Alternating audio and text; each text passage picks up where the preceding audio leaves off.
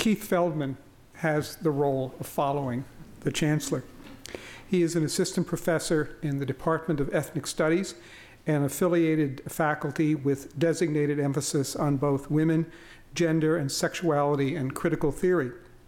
He received his PhD in English from the University of Washington in 2008 and joined the Ethnic Studies faculty the following year. He is currently completing his first book entitled Special Relationships, Israel, Palestine, and U.S. Imperial Culture. Welcome to Lunch Poems.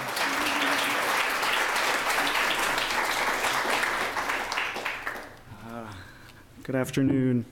The intimidating joys of alphabetical order. Thank you. Thanks for the invitation. I'm incredibly honored to be here and to share this lectern with so many wonderful colleagues today. So I wanted to read a brief excerpt of a much longer poem that I was introduced to nearly 15 years ago in advance of a semester-long study as an undergraduate in Jerusalem and Al-Quds. And it's a poem that I continue to think with, and I really feel has animated me into the kind of scholarship that I've been embarking on. It's a poem by the important Palestinian poet Mahmoud Darwish, entitled Dhakira lil Nisyan, in English, Memory for Forgetfulness. It was translated by Ibrahim Muhawi and published by UC Press, our very own, in English in 1995. Now, the poem is kind of a prose poem about the poet's small acts of survival in and around his apartment in Beirut during a single day of the Israeli Air Force's intense military intervention into civil war in August 1982. And so, of course, it's timely, and for better or worse, it always seems rather timely.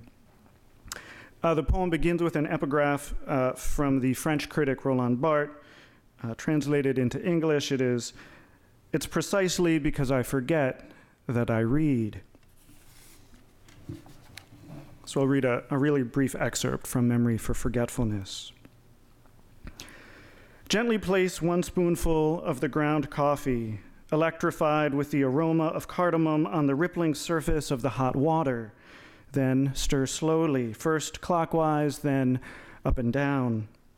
Add the 2nd spoonful and stir up and down, then counterclockwise. Now add the 3rd. Between spoonfuls, take the pot away from the fire and bring it back. For the final touch, dip the spoon in the melting powder.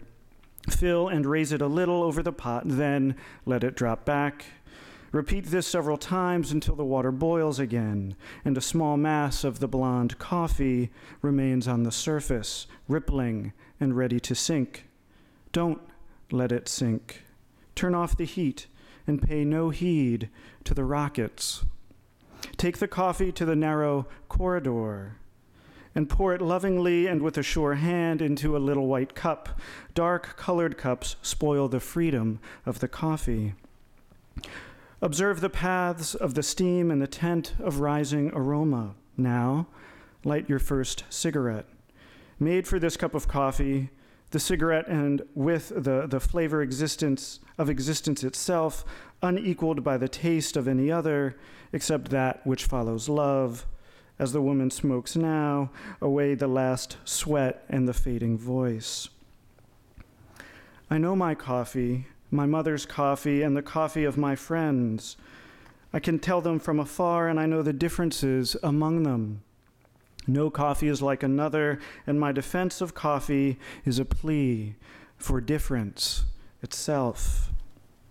No coffee is like another. Every house has its coffee, and every hand too, because no soul is like another. I can tell coffee from far away.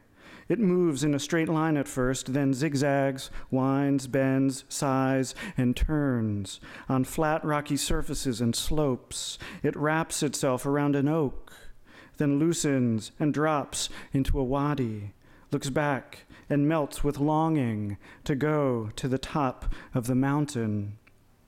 It does go up the mountain as it disperses in the gossamer of a shepherd's pipe, taking it back to its first home. Thanks.